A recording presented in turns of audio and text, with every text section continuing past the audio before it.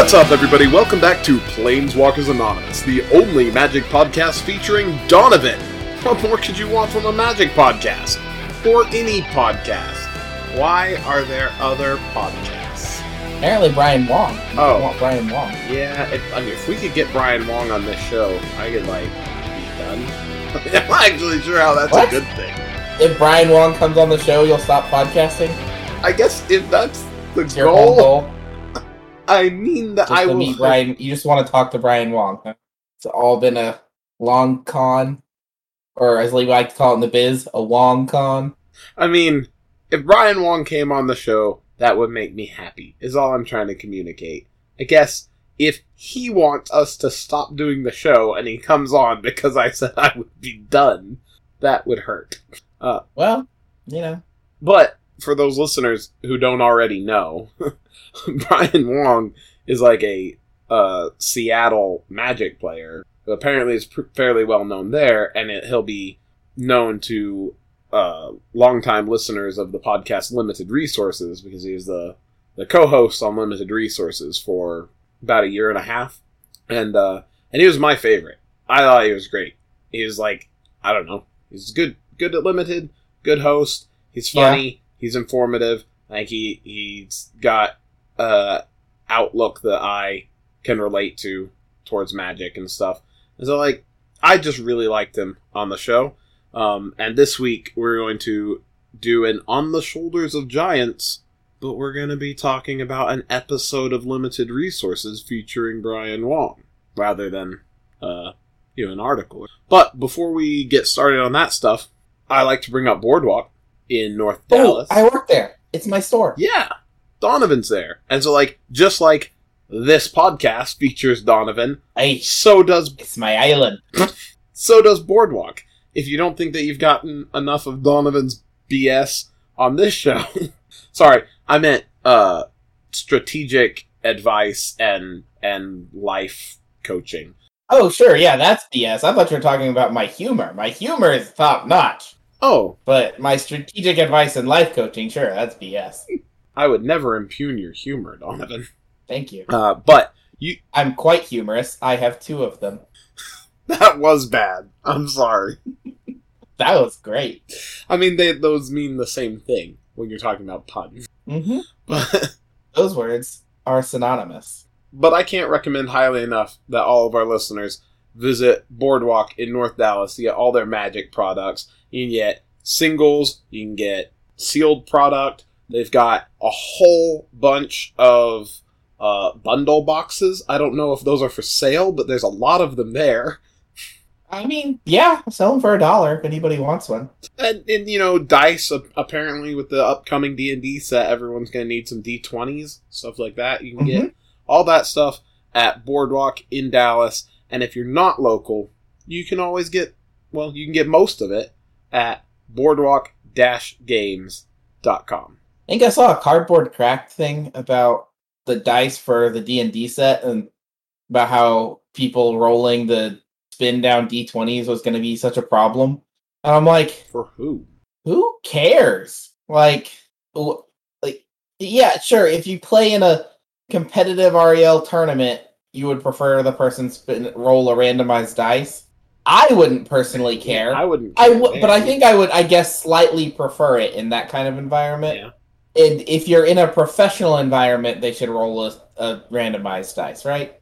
I mean, I guess. But I do not agree with the basic premise that a spin down dice does not produce a random number. I think that with the patterning on it, it would be easier for somebody to finesse a specific, high or low roll out of it. Maybe. Not a specific number. But if you could get it to spin, you can get it to spin all on one side and have the numbers that are... You can have the high numbers all be on the top and you'll get one of those. Right, but that's cheating through manipulation of game material. Sure, I agree. But I'm just commenting, though, that when there's actual, stakes, I would prefer the person roll a die that's harder to cheat with. I mean, that's fair. I don't actually disagree with that point. I'm just saying, even in that case, I don't even know that I prefer it. I don't think I care, because You know, but go on. You were making a larger point, I think. No, I was just saying, like, I don't know why people seem to be up in arms about people rolling spin downs. Like, let it happen. It doesn't really matter. I've heard people complain about that. Generally random. Yeah. People have complained about that since they started putting spin downs in pre-release kits and people had a lot of access to them. Yeah.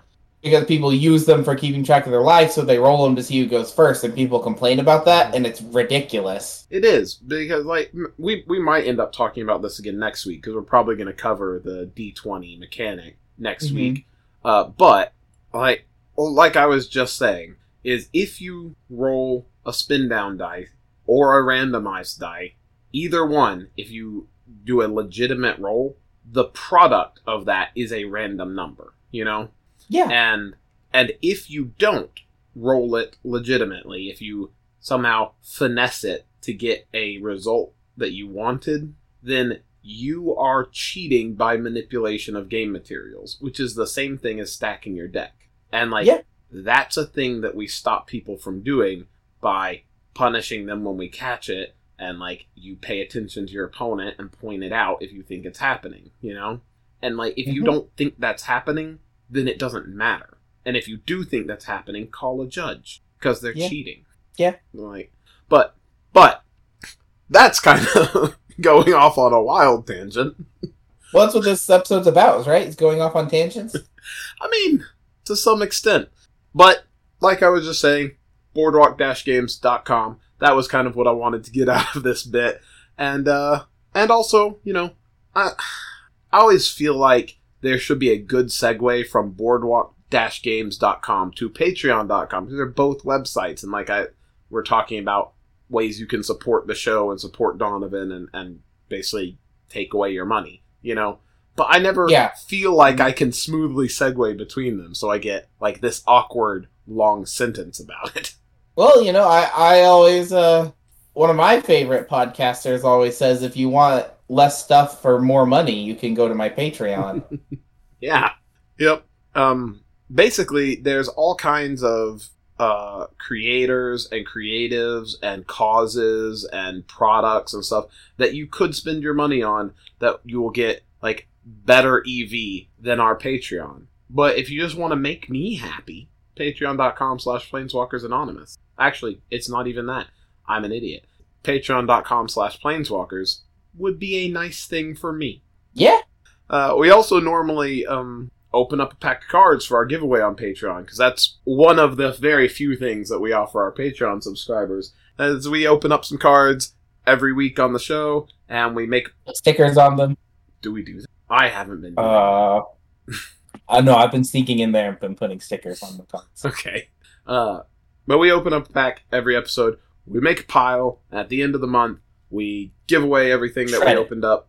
Oh, no? Okay. I don't seem to know how this works at all. No, to a winner. And we are going to get to that this episode, but not yet. What? Because today we are talking about card evaluation, sort of. What we're actually talking about is an On the Shoulders of Giants episode, which is kind of a series of episodes within our larger podcast, where we talk about some of the, like, most influential or... Well, I think the idea is supposed to be to take grand ideas from Magic personalities of yesteryear and deliver them to the people today. Right. And a lot of the time, I feel like I need to... I don't want to come across like we're condescending to our audience, being like, we don't think you understand this idea, so we're going to explain it to you. Frequently, these are ideas that... Well, I mean, frequently, these are ideas that I don't know about. And Duncan's like, hey, we should talk about this. I'm like, oh, yeah, we should do that, Grandpa. Yeah, but, like, frequently, these are ideas that have kind of, like, entered the Magic consciousness. And, like, whether people arrived at these conclusions on their own, or they learned about it from these content creators from the past, like, they're things people understand. But we just think it's interesting to look at the people who pioneered these concepts and kind of get like a, you know, like back to fundamentals sort of evaluation of them. And what we've done in the past always has been articles, like essay-style articles published online, generally, for the Magic community. And this time, I wanted to cover a podcast, like an episode of a particular So podcast. that means that you're going to transcribe the podcast into text form and post it on our website, right? No, I am definitely not going to do that. But then it would be a text-based article. Sort of. That would also be plagiarism, I'm pretty sure.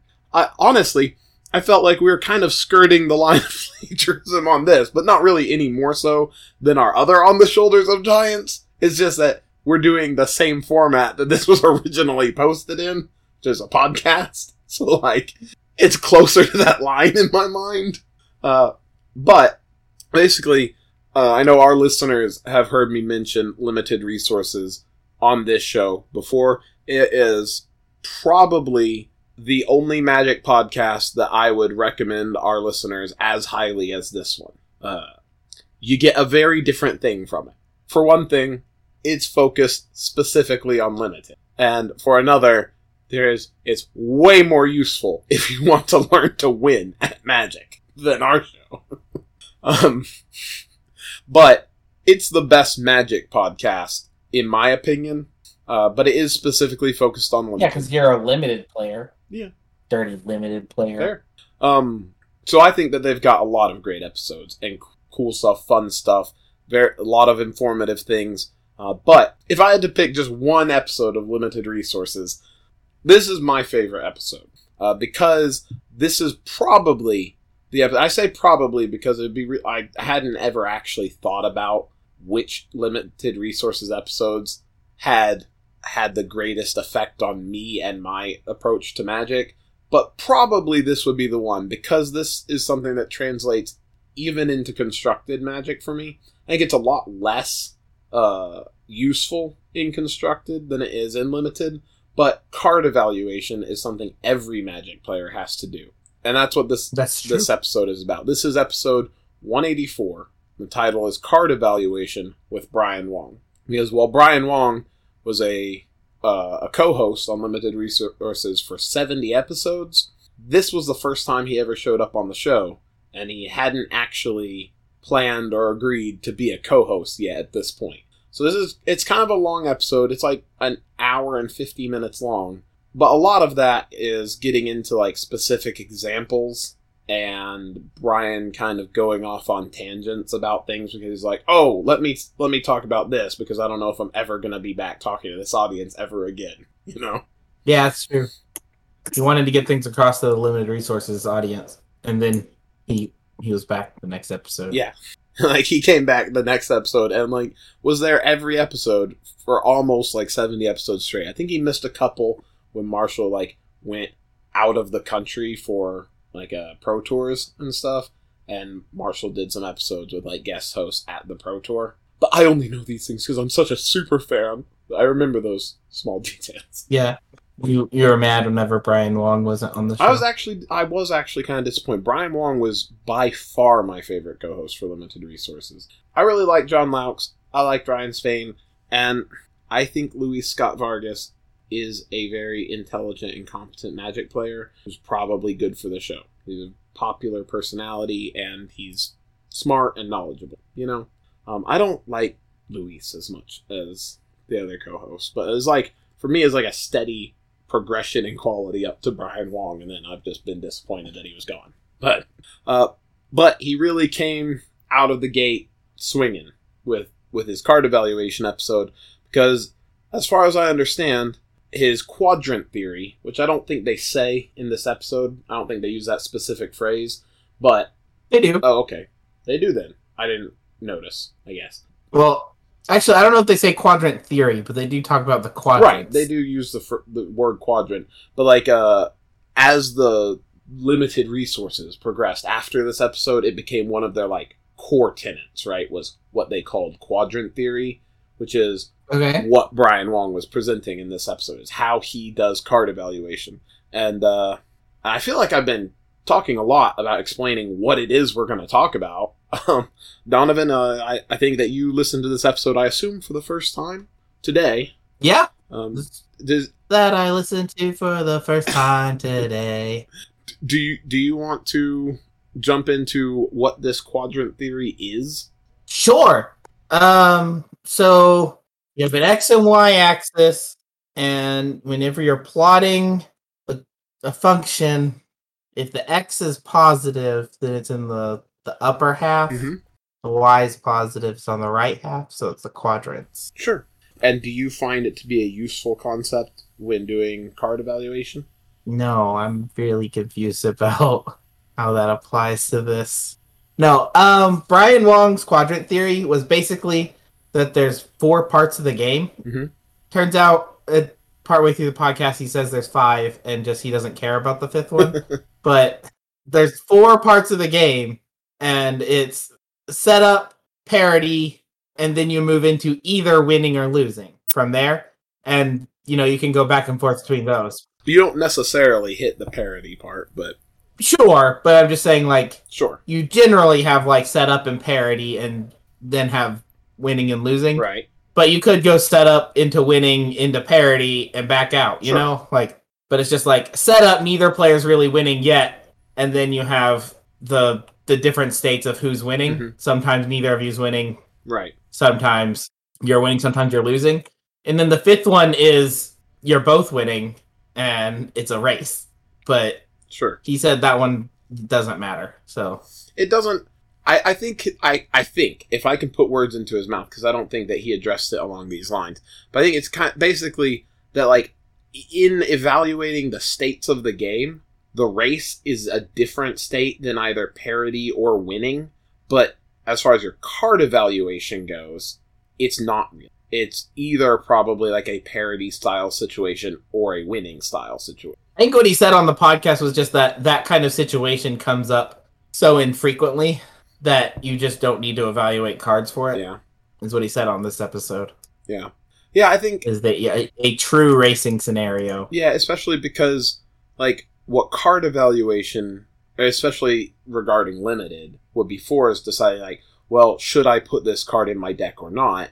And you don't generally prepare for a race. Even as a super aggro deck, you're preparing to just aggro your opponent out, And so you're not, planning, well, they're also going to be playing aggro, so I need to be able to race them. Yeah.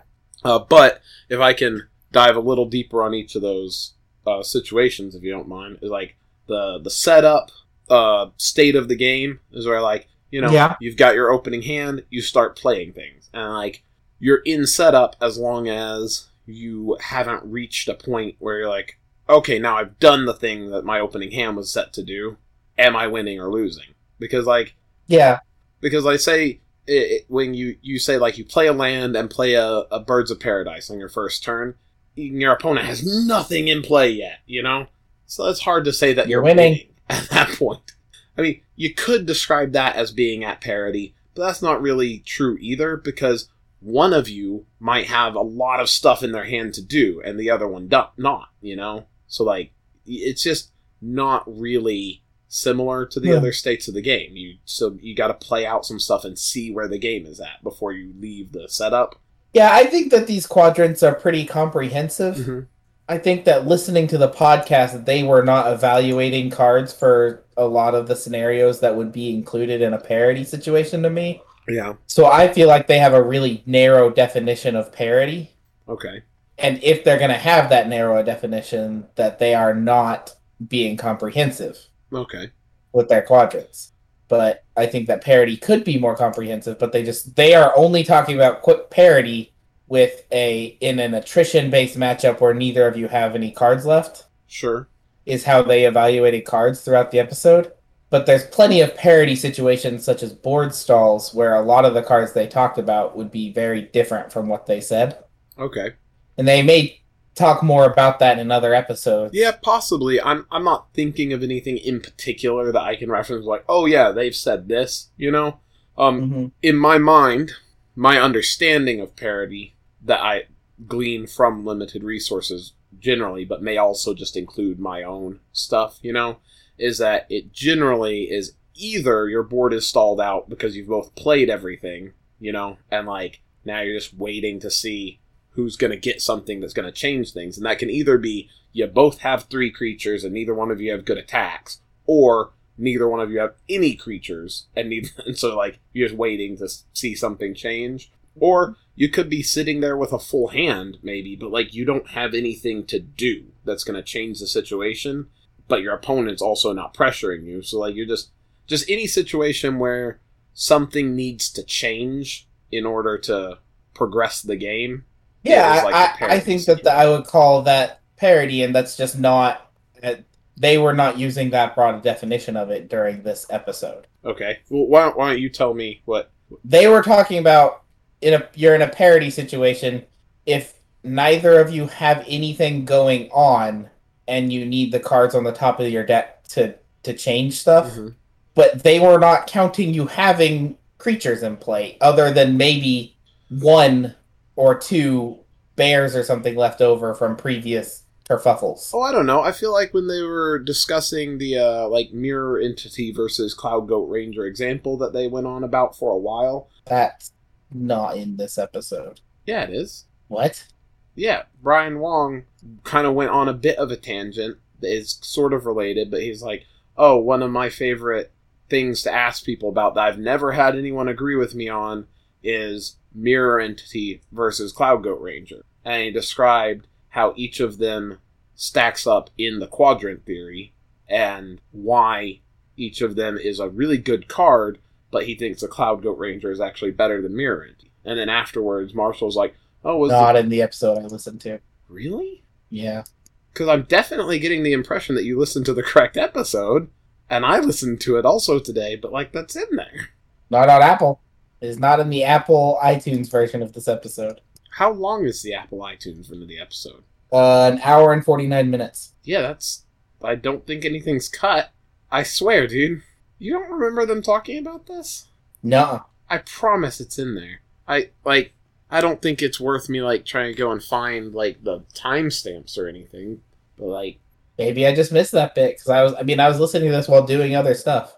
But I don't remember them referencing any cards that were outside of the Return to Ravnica block. Well, they mostly didn't. It was just, like I said, it was kind of a tangent thing.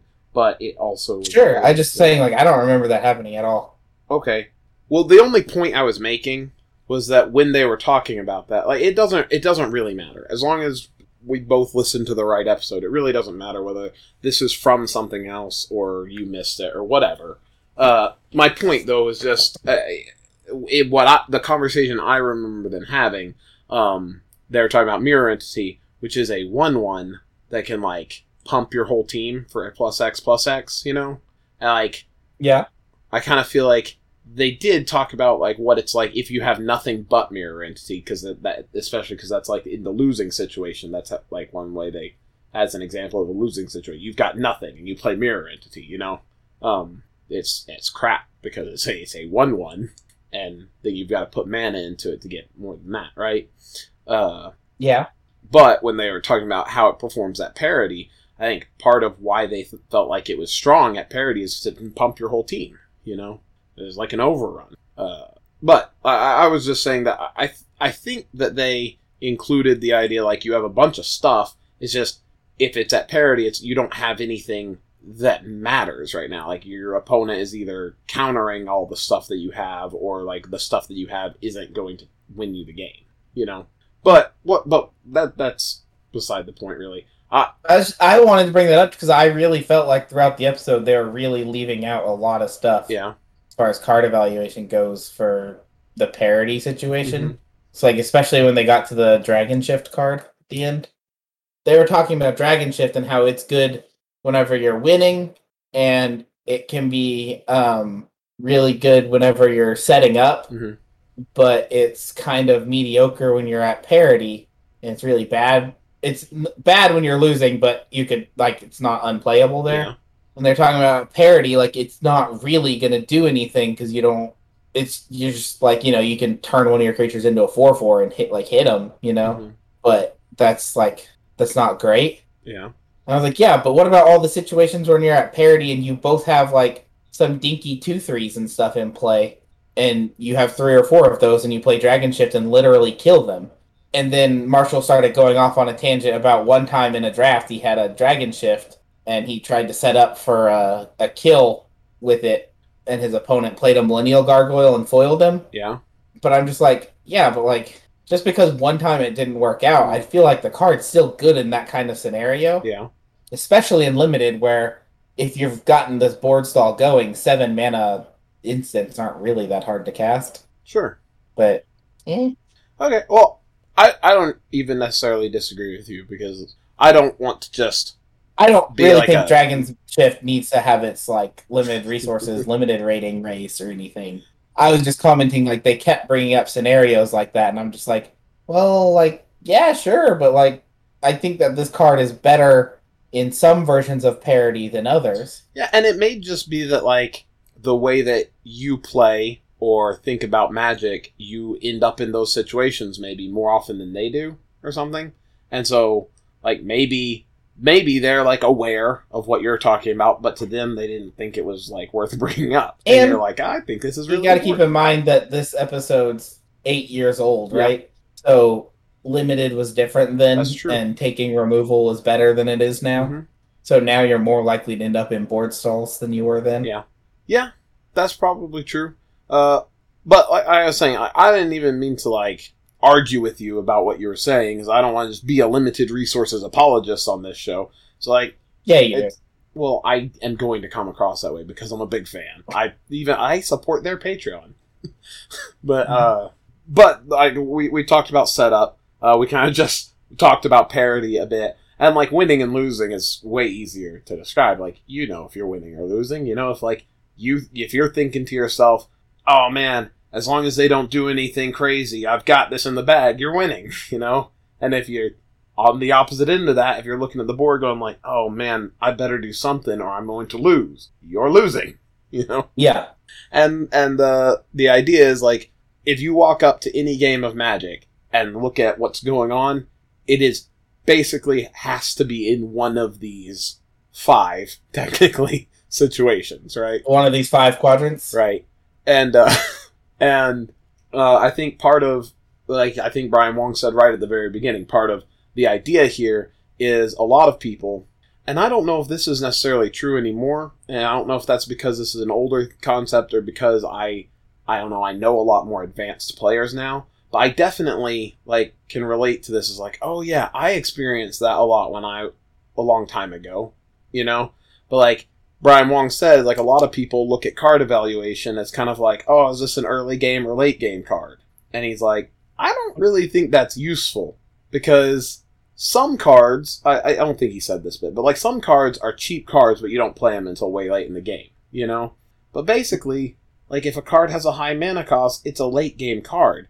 That doesn't really tell you whether or not it's a good thing for you to play late in the game. It really matters what's going on in the game. And so he's kind of developed this idea of, like, well, these are the things that might be going on in the game in a very broad sense, you know? Like, one of these 4 things is going on. So now, how does the card look, you know? Yeah, and his goal when doing card evaluations is to find cards that have the best average score for the 4 zones. Right. Some of the zones may be weighted, though, like the winning zone and the setup zone are a little bit less important to him than the parity and losing zones. Yeah, and I think one of the places where I don't, like, disagree, like, I don't think they're wrong, but, like, I think I probably value the setup quadrant more highly than... Sure. But their basic logic is that if you're winning the game, any ham sandwich will do, you know? Yeah. Yeah, it's like... You need your sandwich, and you need to hit them with it, right? And, like, the kinds of cards that don't help when you're winning, generally you don't put into your deck. Yeah.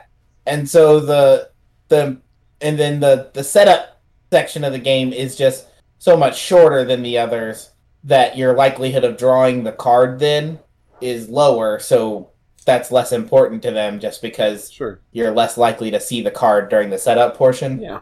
And if you have a card during the setup portion, you're more likely to have it during one of the other sections than vice versa. Mm-hmm. So it's just like, yeah, that one's important to have correct, but, like, as long as the card's not, like, actively bad there, that's really all they're worried about. Sure. And, like, I think some cards may not want to play a rogue elephant in limited. Yeah, and like some cards kind of like look bad in the setup section, and like kind of are, I guess. Like I just mean like some really expensive cards are like they're not great in setup because you're not going to get to play that whilst things are setting up before you reach some other state, you know? But you can also like kind of think of the setups as when you get to the time when you would play that card. You know, if something else isn't going on, how does it perform? You know? Yeah, they frequently refer to the setup portion as like if you played the card on curve. Yeah. It's like, so if this card costs 4 and you play it on turn 4, how good is that? As assuming that that one of these other situations doesn't apply better. Yeah. Yeah. But it seemed like they care more about the parity situation and even more so about the situation where you're losing because like that's the point where you need something, you know? Yeah. I think I focus a little more on the parity situation of the game than Brian Wong does. Yeah. Brian Wong is a lot more worried about the losing situation. Yeah. Because he talks about all the time on this podcast episode, at least, that really what's important to him is how many games he would win with this card that he wouldn't win if he didn't have that card, if he just had some other random card from his deck. Yeah. And so that's what he looks for on this stuff, which I'm a little bit curious about how much that affects the fact that he is a big name in the Seattle area, but not everywhere else. Yeah. Is that he gets these decks that are not as consistent, but have really high power. I don't know. I think... Because, like, especially when they got to the Unflinching Courage versus Putrefy, if I'm first picking a card, I am taking the Putrefy over Unflinching Courage 100% of the time. I don't remember what Unflinching Courage off my head. It's a 3-mana aura that gives +2/+2 trample and lifelink. But is it monocolored? Because that would make it... Green, white, and 1. I don't know, man. And so I'm just like, I don't think that it's wrong to take the Unflinching Courage over a Putrefy. I think, though, if I am first picking a card out of that pack, and those are the 2 cards I'm down to, I'm taking the Putrefy because it's always good. Yeah. And the Unflinching Courage I'm passing on because sometimes it's actively bad. Yeah. Whereas Brian Wong said, I'm taking the Unflinching Courage because it's an effect that I'm not going to get with anything else, and it's going to be very powerful when it's good. I'm going to pass on the Putrefy because I might find a 5-mana removal spell later that serves the same purpose. And I don't think he's wrong. Right. I just think that he's more worried about having the really swingy deck. Yeah. And I'm more interested in having a really a consistent deck. Yeah. And I am not even a well-known name in the Dallas area. So, like, obviously his advice is better than mine. But I'm just curious because his attitude would lead you to those... If I'm correct about the extrapolation there, it would lead you to these decks that just are amazing whenever you run hot on it. Yeah. But whenever you don't run hot, you're like, well, I just put this Unflinching Courage on my 2/2 and my opponent putrefied it and I lost both of them. You know? Yeah. No. So it's just like, I'm curious if there's some kind of correlation there or not. And probably not. It's probably just he doesn't go to big tournaments. That's what Marshall was talking about during the thing, was that Brian didn't go play GPs around the world and stuff. He played Magic in Seattle. Yeah. I think that's fairly accurate. Like I said, I don't disagree with you about any of the point that you're making. It's just, as far as your question, like, oh, I wonder this, is like, I can't answer that. But being a lot more familiar with Brian Wong from having listened to like 70 episodes that he was co-hosting rather than just the one, is I think he is pretty consistent. And like, because I think the next episode he did, not the very next episode, but the next episode he did that he brought the topic and was talking like, well, this is how Brian Wong approaches things, was like going infinite on Magic Online is how you can continue drafting without ever spending money, because that's something that he does, and like you have to win consistently to do that. So like I don't think that he does actually have lots of really swingy results, but like you were just saying, he plays at local events in Seattle, and he plays online. He doesn't go to GDs or anything, you know? But I think you're probably right in that he cares more about the, like, losing situation than the parity situation, or values the parity situation lower than you do, maybe. I think I similarly care more about cards that get me out of a situation that I'm losing.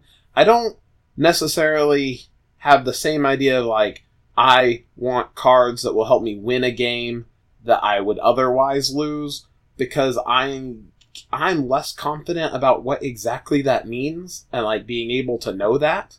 And I don't value cards as highly, like you were saying, that, like, oh, this effect I'm not going to get from anything else, you know? I don't really care about that unless it's an effect I particularly want, you know? Which I assume that he particularly wants. I guess he probably has that same idea, and he just didn't say that because it's understood. But to me, that part that's just understood is way more important than the uniqueness part, you know? It's like, if it's a desirable effect, I don't really care that it's unique, except that I might be like, oh, well, I really want this, and I'm not going to get an opportunity to take it later, so I'll take it now. You know, like, that makes sense to me. But it's not something I really think about very much. But I do really like cards that can dig me out of the hole. Like, that's something that I'm actively looking for, too. Sure. I'm just trying to not get in that losing scenario. Sure. That makes sense, too. That's what I'm trying to do. I'm trying to stay out of that quadrant. Yeah. And so like you said, their advice is to try and find cards that will score favorably in any situation, ideally. But it is, in the opinion of limited resources, kind of more important that a card be good when you're behind than when you're ahead. Yeah. And I think that's reasonable. And, like, how they feel about parity and setup, we may just vary on from their ideas some, but the basic dichotomy there, I think we agree with. It's like, cards that help you when you're losing are more important than cards that help you when you're winning. Because, like you said, if you're already winning the game, like, you wouldn't want to try and win without drawing any more cards, you know? You want all the resources that you can have, even if you're winning. But, like, if you're already winning, if you're saying, hey, if nothing changes, I'm going to win, then it's a lot less important what you're drawing, you know? Yeah. So, I don't know if we wanted to get too much into it, but some of the things they talked about was stuff like wrath effects are very good when you're behind. Yeah. And they can be fine when you're at parity, because if you just have one less creature in play than your opponent, then, like, playing the Wrath might still be like a 3-for-3 or whatever, right? Sure. It's like, okay, well, we're continuing parity, right? Right. I stopped them from pulling ahead on me. Mm-hmm. But they're just, like, actively bad when you're winning. Yeah. And not necessarily, like, they could be really good during the setup phase. Like, if your opponent just had a better setup, you just reset them and you're still going, you know? Or you can, like, manipulate how you perform during the setup because you're aware that you can Wrath. Yeah, that you're going to play this Wrath on 4. Yeah. Right?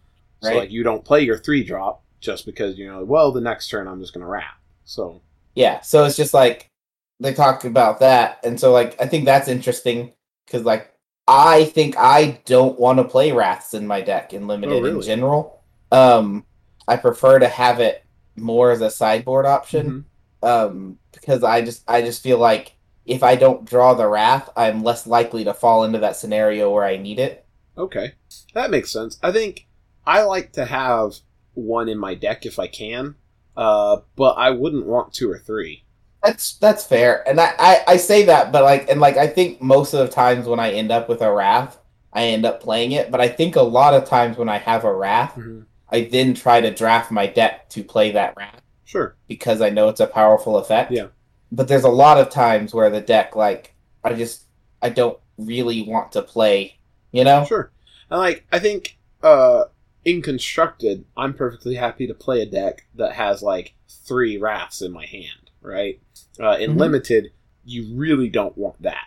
And so it's not like I'm going to take every Wrath I can and put them all in my deck, even though that would be great for my Constructed deck, you know? I'm probably not going to do that, because there's just not enough of them in any Limited environment that you could, like, do that and have a bomb and be like, I'm just going to Wrath. I did have 3 Culling Rituals in my draft deck the other day. What is Culling Ritual? Off the top of my head, I don't know it. Even one that destroys each non-land permanent CMC 2 or less, and then you get a black or green mana for each one you destroy that way. Man. I had 3 of those. It was silly. And I played them too, because I'm like, well, I have 3 of these. We are going to try to ramp with this. And like made like as many pests as I could, and then like tried to play bookworms off of it. Yeah. How did that go? I think it went like 5 and 3. Like, I mean, that's successful. Yeah, it's not bad, you know? Like, that was pretty sweet. Yeah. I had 3 culling rituals and 2 Witherbloom commands, which are black-green rares. Wow. I was like 5 black-green rares on top of whatever monocolored ones I ended up with. Man, sounds like you were in the right lane for that draft. And like, I only went 5 and 3. Sounds like I'm not that great at this. That's funny. But I don't know. I was saying, like, I think that I agree with the evaluation of board sweeps, basically. Is that, like, yeah, they're really bad when you're ahead, and you don't want, like, your whole deck to be cards that are bad when you're ahead because you want to be ahead. So you don't want your deck to be full of stuff that's bad, but most stuff isn't bad when you're ahead. And it's not the most important category. And that's why I wanted to bring that up, because I thought that was a card that a thing that was interesting, because it was, this is bad when you're ahead, but you kind of still want it in your deck. And I don't think they're wrong. I just think in the past, I've been really worried about that. Like, I don't want to have this because it's going to be bad when I'm ahead. And I think that was probably wrong of me. Okay. You know? Sure. I think... That's what I try to do when we do these On the Shoulders of Giants episodes, is I try to be better. Yeah, I think that's, ideally, that's the best case scenario for these episodes, is like if our audience can hear it or think about it or go and read the article and it can help them listen to the podcast. Yeah. They can help them improve in their own Magic game. That's great. I think mostly what I get out of it is a nostalgia trip. Because since I have the privilege of just picking the things that we do, it's like, they're always things that I'm familiar with. And like, I really liked and found impactful for me a long time ago. And ideally, I will also get something new out of it, or at least be reminded of something that can help me improve. But like, mostly I'm just like, oh yeah, this was a good one. You know? Yeah. Was there any other like interesting card scenarios that you wanted to talk about through there? One that I like, because a very long time ago, this was a trap that I fell into myself and then kind of graduated out of before I even encountered limited resources ever. But I see other people in all the time when they're new players, and I think this quadrant theory is good at explaining why it's a trap, is fog effects. Oh yeah, they're just wrong. Limited resources does not know how to play fog in limited, apparently. I don't know, man. They're just doing it wrong. I disagree with you. I think fog is just bad in limited. And in constructed, it's generally bad. If you one of the interesting things is, like, we're largely focusing on limited because this is a limited resources podcast. But like I said at the beginning, this isn't. But no, this isn't. The thing we're talking about is a limited resources podcast. Oh, I know. I'm just. But I said that a lot of the card evaluation can translate into constructed. It doesn't translate nearly as well because, like they mentioned on the show, in constructed, you can be in game states that really don't fit these quadrants. Mm-hmm. I still think these quadrants are the most common game states, even in constructed. And so this concept of card evaluation can be useful for you when evaluating cards for constructed. It's just a lot of times in constructed, you also have to consider, but did I build my deck to work in this scenario or whatever, you know? Mm-hmm. Or do I think my deck is likely to end up in this scenario, right? So yeah, like combo decks, they never are winning. Sure. They're either losing or they've won. Sure, that's fair. But also, like, you could build a constructed deck that's like a super aggro deck and someone be like, we're never going to be at, like, parity. I'm going to go from setup to winning, or I'm going to go from setup to losing, you know? Yeah. So anyway, my point being that, like, this, I think, is useful for constructed as well. And I brought that up as part of the fog thing because I think that fog is generally bad in constructed, but there are decks and stuff that make good use of it because constructed is different, and there are places where, like, this quadrant theory doesn't really apply in constructed, right? Yeah. But generally, fog is not great in, like, any of the scenarios. Sure. It's a winning or parity card. But even at winning, like, you don't need it. And at parity, it's pretty narrow. That depends on what's going on with the game state as far as winning goes. I feel like you're bringing up, like, a corner case, basically. I think that Fog is a card that you don't want more than one of in your limited deck, and you probably don't ever pick it. But if you end up with one, and your deck, like, can use it, that one Fog in your deck isn't bad. I'm not gonna argue that with you. Not because I'm like, this isn't worth arguing about. I just mean, like, it sounds to me like you have put enough qualifiers on that, then, like, I'm sure you're right. Like, yeah. Yeah, I know. I'm just saying, though, like, they talked about, like, trying to use Fog to race, or trying to use it whenever you're losing. Mm-hmm. And that's just not how you use it in Limited. Okay. You use Fog so that your opponent made a bad attack. You turn your opponent's good attack into bad attack. How? Because they're going to make attacks.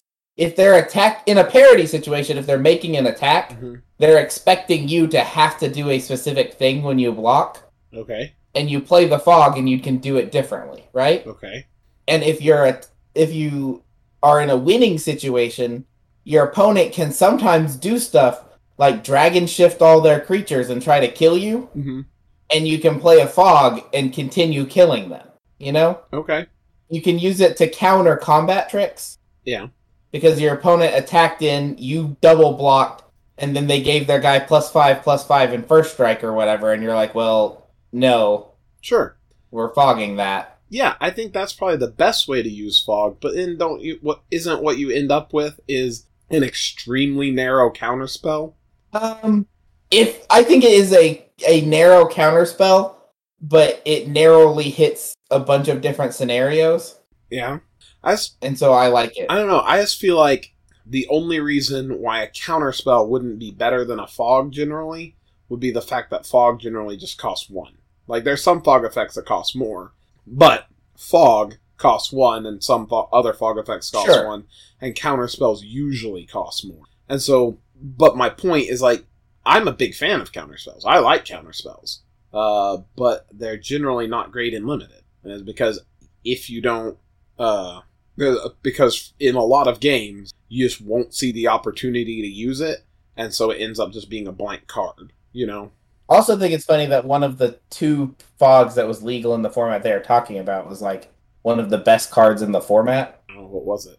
Druid's Deliverance. I don't even remember. Green and 1, prevent all combat damage that we dealt to you this turn, populate. Okay. So you get to, you let your opponent attack, you prevent any damage that's dealt to you, you make another copy of your 3/3, just destroy their attackers. Sure. And so it's just, I think that was one of the better cards in the format, and it's funny to me. I would say that they were not specifically talking about Fog effects that were illegal in that format. Because, I mean, they talked about Riot Control, which is a much less good card. And that's one of the things that brought it up. I think one of the reasons they talked about Fog, though, in more depth is because Fog is, like, one of the cards Marshall has, like, a soapbox about. If people like Fog. Yeah. Like, no, it's bad. And so, my problem with it, though, is I have a problem with people arguing things poorly. Yeah. And every time they talked about a scenario where, like, to play Fog in, they were not talking about scenarios where you should be playing Fog. Yeah, because they were pointing out that it's bad to play Fog in these scenarios. Except for they were saying, you can use it for this, and that's good, but that's not a good use of Fog. Okay. They're saying you can use it to try to race, or you can use it to try to buy yourself one more turn, but that's bad, yeah. Mm-hmm. Those are not good things to put Fog in your deck for. Right, I think that was their point. And you're saying that there is a good thing that you can put Fog in your deck for that they didn't talk about. Yes. Okay. I think that we're talking about a pretty corner case thing, though. It's like, there's this narrow situation. Saying, I don't like it when people argue things poorly, and they're saying people play Fog to do this, but people who are playing Fog shouldn't be playing it for that reason. Okay, true. But, like, that's the point, though, is, like, people do play it for those reasons, and those are bad. But I'm trying to get them to convince me not to play Fog, and they're not doing a good job of that. But also, like, earlier on in the episode, Marshall said something about an unplayable card, and Brian was like, well, I'll pretty much play any card given the right scenario or the right things about my deck. I don't really like to say cards are unplayable, and Marshall did his whole thing. He's talked about this before and since, but he's like, well, okay, right, me too, but I have this whole thing about my podcast, and I prefer to draw a hard line on cards when they're generally not good, so that people don't get the wrong impression, you know? Yeah, I just think that Fog being my 23rd card in my deck happens a lot more than they give it credit for. I think it probably happens a lot more for you than it does for them. But not necessarily because you shouldn't do it, but just, like, that's not a thing that they like. They prefer not to do that. That's fair. I guess another one that I thought was a good example of how this card evaluation works and how it can be effective for helping you understand your cards was when they were talking about threaten effects. I think that was a really good one because those are another effect that looks really good to a new player or someone who's not skilled at card evaluation, and can be good, but generally isn't really what you want, especially in limited. Because threaten effect when you're ahead, that can be good, assuming you have targets for it, right? It's good, fine, whatever. I mean, that's one of those ones, like, if you're ahead, it's good, unless it's not, in which case you don't need it. Right. Like, yeah, it's good and as long as you're ahead, and then when your opponent does something to make you back at parity, you're like, no, I'm still ahead. Yeah. So it's pretty good when you're ahead. And when you're at parity, it's okay, it's fine. Can be. Not always. You know? Like, say you steal your opponent's creature for a turn, and then, like, they don't have good blocks, and you can hit them for lethal or something that can win you a game. Or you can steal their creature for a turn, hit them with it, and maybe sacrifice it to something. That's good. That's good. It's like parity might be its best case scenario, you know? But when you're losing, it does stone nothing. Like, it's, most of the time. Yeah, most of the time. Fair. Like, again, corner cases, you could probably bring up where, like, it can work when you're losing. And then, like, in the setup, it's also kind of just blank. Like, I think that's where it's really the worst. Yeah. Is the setup phase. Because, like, if you, on turn 3 or 4, you play the threaten effect and take their 2/2 or 3/3 or whatever and hit them with it, it's kind of like, eh. I think in the losing situation, assuming that they have targets... I think the corner cases where losing situations is better is more common than the corner cases where in setup it's good. I guess that's fair. Because, like, the situation I'm thinking of in a losing situation where it excels is, like, if your opponent attacks you with 2 2/2s and you've got nothing, but you're able to threaten one and block and kill both their dudes. Yeah, that's super uncommon, though, because most threaten effects are sorceries. Yeah. But I'm thinking, like, there's times where your opponent plays a creature that's just way better than anything you have. Yeah. And they are crushing you, right? Mm-hmm. But you draw the threaten effect, and you're like, if I take that one, I can kill them. Sure. You know? Yeah. Or there's times where your opponent plays a creature that has the ability to sacrifice for some effect if you threaten it. Yeah. And, like, you can threaten it, and they can't pay the cost to sacrifice it, so you get to take it, attack them with it, and then sacrifice it. Or something along those lines, you know? And I think that those types of scenarios are more common than times where it's really useful to play this threaten effect on curve. Yeah. And so I'm just saying, I think that the it's worse on curve than when you're losing. Yeah. Although I think when it's bad when you're losing, it is worse than when it's bad when you're on curve. Yeah. So. Yeah. I think that's just because when you're losing, it's worse for you for cards to not be good. Right. I think that overall, the answer is, like, sure, it passes at winning because pretty much everything does, right? And at parity, it passes. It's probably good most of the time. It's good. And when you're losing, though, it fails. It's pretty bad. Like, it may not be the worst card you could have, but it fails, right? And at setup, it's like rock bottom fails. So, and really, what's interesting here to me, or part of what's interesting to me, is that it's passing on 2 of the 4 quadrants, right? But overall, we're like, it's probably not good. It can be. Depends on your deck, obviously. But it's just not good enough, I think. Yeah. Like, if I'm playing those types of decks that don't ever want to get into parity or losing scenario, like, if I got to a losing scenario, we're dead anyways. Yeah. If I'm playing that kind of deck, I frequently like to have one copy of Threaten Effects in the deck in Limited, because it's like, okay, we can use this to finish them off quite often. Yeah. But I don't like it in general in Limited, Mm-hmm. But I do like it. There are a lot of decks that I put a Threaten Effect in, and I'm happy having it the whole time. Yeah. But it is those types of decks where I try to get on the ground running and stay running, Sure.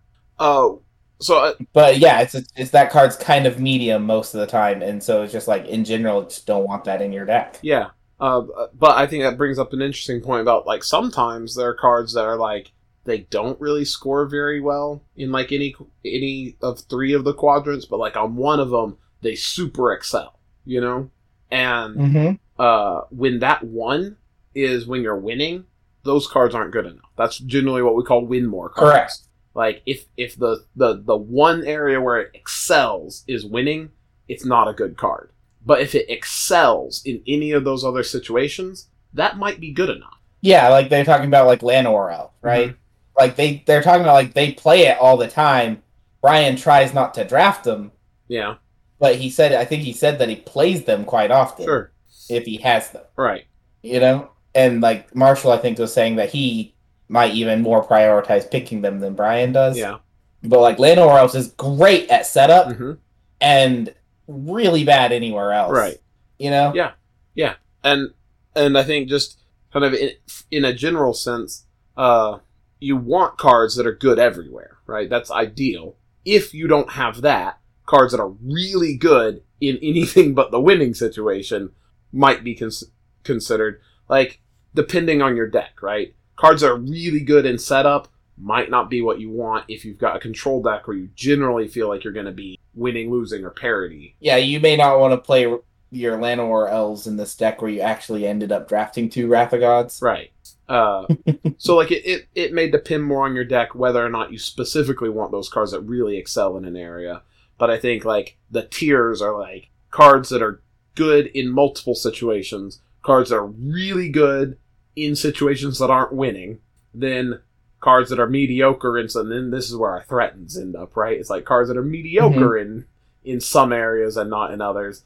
And then, like, the bottom, I guess the bottom is cards that are not good in any situation, right? But if we just ignore that layer, like, the worst cards are cards that are, like, only good when you're ahead. Yeah, the worst cards that you may want to actually put in your deck. Sure. Cards that are only good when you're ahead. And that happens. Every once in a while you'll do that, but generally you're not happy that you're doing that. You're like, well, I need something else, like a playable card. And like, this card has its spot where it's useful, so I'll stick it in, Yeah, like Madcap skills. Yeah, this was an episode where they talked about Madcap skills for a while, huh? Mm-hmm. That was a thing at the time.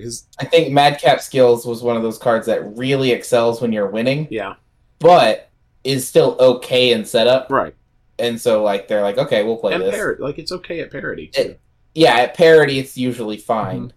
Yeah, so it's, like, really good at winning, but it's not only good there. Like, it's not, I guess you might say it's only good. But I think think that beginning episode, one of the things they talked about is they're like, yeah, we thought this was just bad anywhere but when you're winning. Yeah. And then it turns out, this is actually kind of fine when you're at setup or parity. Right.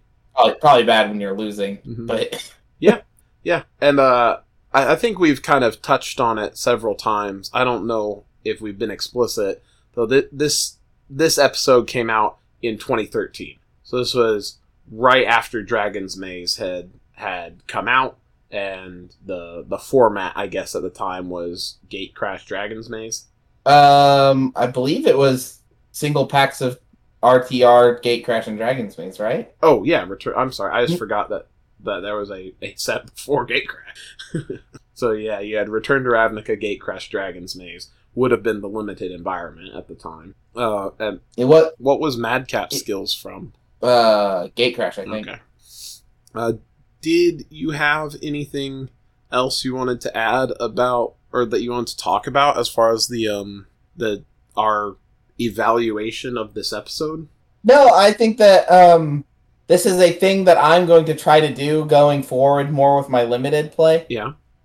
Because I'd heard of Brian Wong's quadrant theory before, but I hadn't me? actually listened to yeah, probably from you. But I hadn't actually listened to what it meant, you know? And I think that I'll try I don't think that I'm really likely to go, all right, which quadrants is this good for in my decks? Because that's not the kind of deck builder I am. Sure. But I think I am going to try to pay more attention to cards not putting cards in my deck that are only good when I'm winning, Mm-hmm. and trying to put cards in my deck that are better when I'm losing. Yeah. I think, so I've said several times that this is like the basics of my card evaluation ever since I listened to this episode way back in 2013. So I've said that several times, like, oh, this is how I do card evaluation. This is how I don't actively do this, unless I have kind of stopped and be like, okay, hold on, we're gonna do a card evaluation now. I'm gonna think about this card and decide what then I will go to the actual quadrants, when I'm actively putting my brain in card evaluation mode on purpose to kind of analytically examine the idea.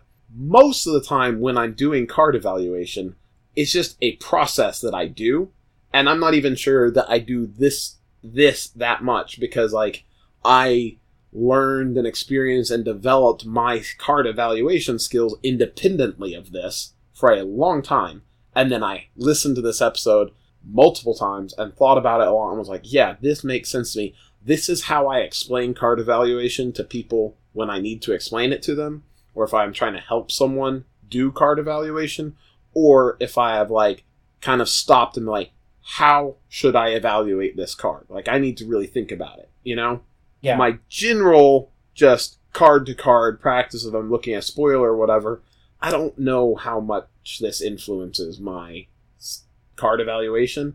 Probably some, because it's something that I think is useful and correct, and I've thought a lot about in the past, but I don't actively do it, and so I don't know. My brain might kind of skip over it when I'm just looking at cards. So I kind of feel like in the future, here shortly, we're going to be talking about the Forgotten Realms cards, and we're going to be doing a bunch of card evaluation here, probably week after next, maybe even a little bit next week, because we'll be talking about the mechanics and stuff. And it's very possible that I'll be like, oh, this card is good, or this card is bad, and people might be like, but just last week you said to think that you used the quadrant theory, and it's good in these what do you mean? I'm like, I don't know. I might not actually do this when I'm just looking at cards and making decisions about them, but it is the framework that I use anytime that I set out to be okay, let me get out the card evaluation wagon, Okay, yeah. So what, do we want to do some card evaluation for example's sake? Yeah, so, like I said, this episode came out in 2013.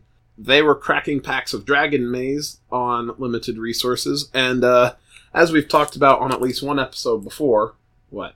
Dragon Maze. Dragon's Maze? There you go. Did I not say that? No. Whatever. It's just because my voice cracked. It's puberty. I can't help it. They were cracking packs of Dragon's Maze, and I think as we've mentioned before on this show, when we do our limited shows on limited resources, they have what they call a crack-a-pack, where they open up a pack of cards, they look at them, and decide what their first pick would be if this was their first pick of a draft, right? And so we open up a pack of cards on each of our shows, and since we're talking about limited resources this week, and we're talking about card evaluation in particular, we thought we should do a crack pack with our pack that we open, which is why we've saved it to the end here. We're going to open up a pack of cards, we're going to do some card evaluation, we'll do a crack pack and pick out our first pick. And in honor of the particular episode that we're talking about, I have a pack of Dragon's Maze to open. Woo! It's all the good cards. There can be Shocklands in here, right? Yeah, or Voice of Resurgence, or Master of Cruelties, and I think that's it. Okay, so we've got 6 cards. 7? 7 cards. 10 rares in the land slot. Oh yeah, there's and Shocklands on allies and enemies. So yeah, so 12. That's like twice what I said originally. There's like 12 cards in here. The Shocklands, though, you got like one in every like 14 packs or some shit like that. Like, all right. Actually, I think it's worse than that. You got like one in like a box or something. So it's just like, So you're telling me that nobody's going to be happy. You're supposed to not count the Shocklands when you're evaluating the EV of those packs. All right. Tell you what. If we do not get any of those things, any of those 12 cards specifically out of this pack, I've still got some set boosters we can add to our giveaway stuff. Oh, 1 sec. Yeah. Let me pull up a thing that'll tell me what good cards are in that set. Uh-huh. And we might add a couple more cards to this list so we don't just like waste your packs. Because there might be like 2 or 3 more cards that are these packs exist to give away, though. That's true, but I'm stingy. Alright, so Master of Cruelties and Voice of Resurgence are the only cards in the set worth more than $4. Legion's Initiative and Progenitor Mimic are worth like $3 and are almost there. Yeah. So I don't know if you want to count them, but... No. You know what? No. Okay, we're just going to go with those 12? Yep, those 12. We'll go with those 12. That's fair. I just wanted to look first. Not because I draw the line at $4, but just... I know, I just think, like, if, like, Legion's End was worth $17 and I just didn't know that... Sure. Fair. Or Legion's Initiative, was worth, like, $17 and I just didn't remember that. I didn't want to leave that card, like, I would feel silly, like, if we opened this card and there's, like, $40 Mythic in it. And like, well, not good enough. Sure. Guess we gotta open another pack. Right. Alright. But Master of Cruelties is the only real money card. Okay. So from that set. So let's hope we get a Master of Cruelties or a Shockland. Yeah. But a Voice of Resurgence is at least worth the pack price. Alright. Sweet. Here we go. Let's go. We got... Is that a Mortify on the front? Add card. No. It's a Tithe Drinker. That was good, because like Mortify's not in that set, so that would make no sense. That card's in my Pauper deck. This is a 2/1 with Lifelink and Extort. I don't really want to try and go over all the mechanics that are in Dragon's Maze. Do you think it matters? Nah, if they don't know what they are, they can look them up. Okay. And we got... Are we evaluating these cards? Do you want to do each one? I don't know. That's what they did on Limited Resources. Seems like that would take a lot. All right, cool. We'll card evaluate anything that we think stands out, either poorly or if you think it's interesting, we'll talk about it, and then we'll do an evaluation of like our actual picks or like what we're debating about, like when we looked at. Is that fair? Sounds good. Okay. And we've got Hazda Snare Squad. It's a 1/4 for a white and 2, and whenever it attacks, you may pay white. If you do, tap target creature and opponent can. Okay. We got a Maze Behemoth. It's a 5/4 for green and 5, has trample, and multicolored creatures you control have trample. That's another one I disagreed with their evaluation on. That was in their pack too. Oh yeah? How did they feel about it? I don't. That it was good when you're ahead and bad everywhere else. And I just think that the trample ability is much more relevant when you're at parity than they were talking about, giving all your creatures trample. And that it's better on curve than they were giving it credit for, too. Yeah, maybe. Mind Static. I remember this one. A blue and 3 for encounter target spell unless its controller pays 6. Double mana leak. Yeah. Card should have been blue and 2. Just so it's double mana leak. It would have made the card worse, and it's already bad. Worse. Then we got a Simic Cluestone. People know what Cluestones do? Well, it costs 3. Yep. It taps for blue or green. And for blue, green, and tap and sacrifice. If they know what Extort does, they know what a Cluestone does. Okay, fair. Riot Piker is a 2/1 for red and 1. First strike, and it attacks each turn if able. Neat. Got a Pilfered Plans. Is black, blue, and 1. Target player puts the top 2 cards of his or her library into his or her graveyard. Draw 2 cards. I probably could have said mill. Mill is a thing now. This is mill 2, draw 2. Well, target player mills 2, then draw. Sinister Possession is a black enchantment aura. Because whenever enchanted creature attacks or blocks, its controller loses 2 life. Why would I want to put that on my Cruel Warrior? Crawl Warrior. Crawl. It's a green and 1, 2/2. For green and 5, it can get +3/+3 until end of turn. Alright. Maw of the Obzedat. This is black, white, and 3 for a 3/3. You can sack a creature to give creatures you control +1/+1 until end of turn.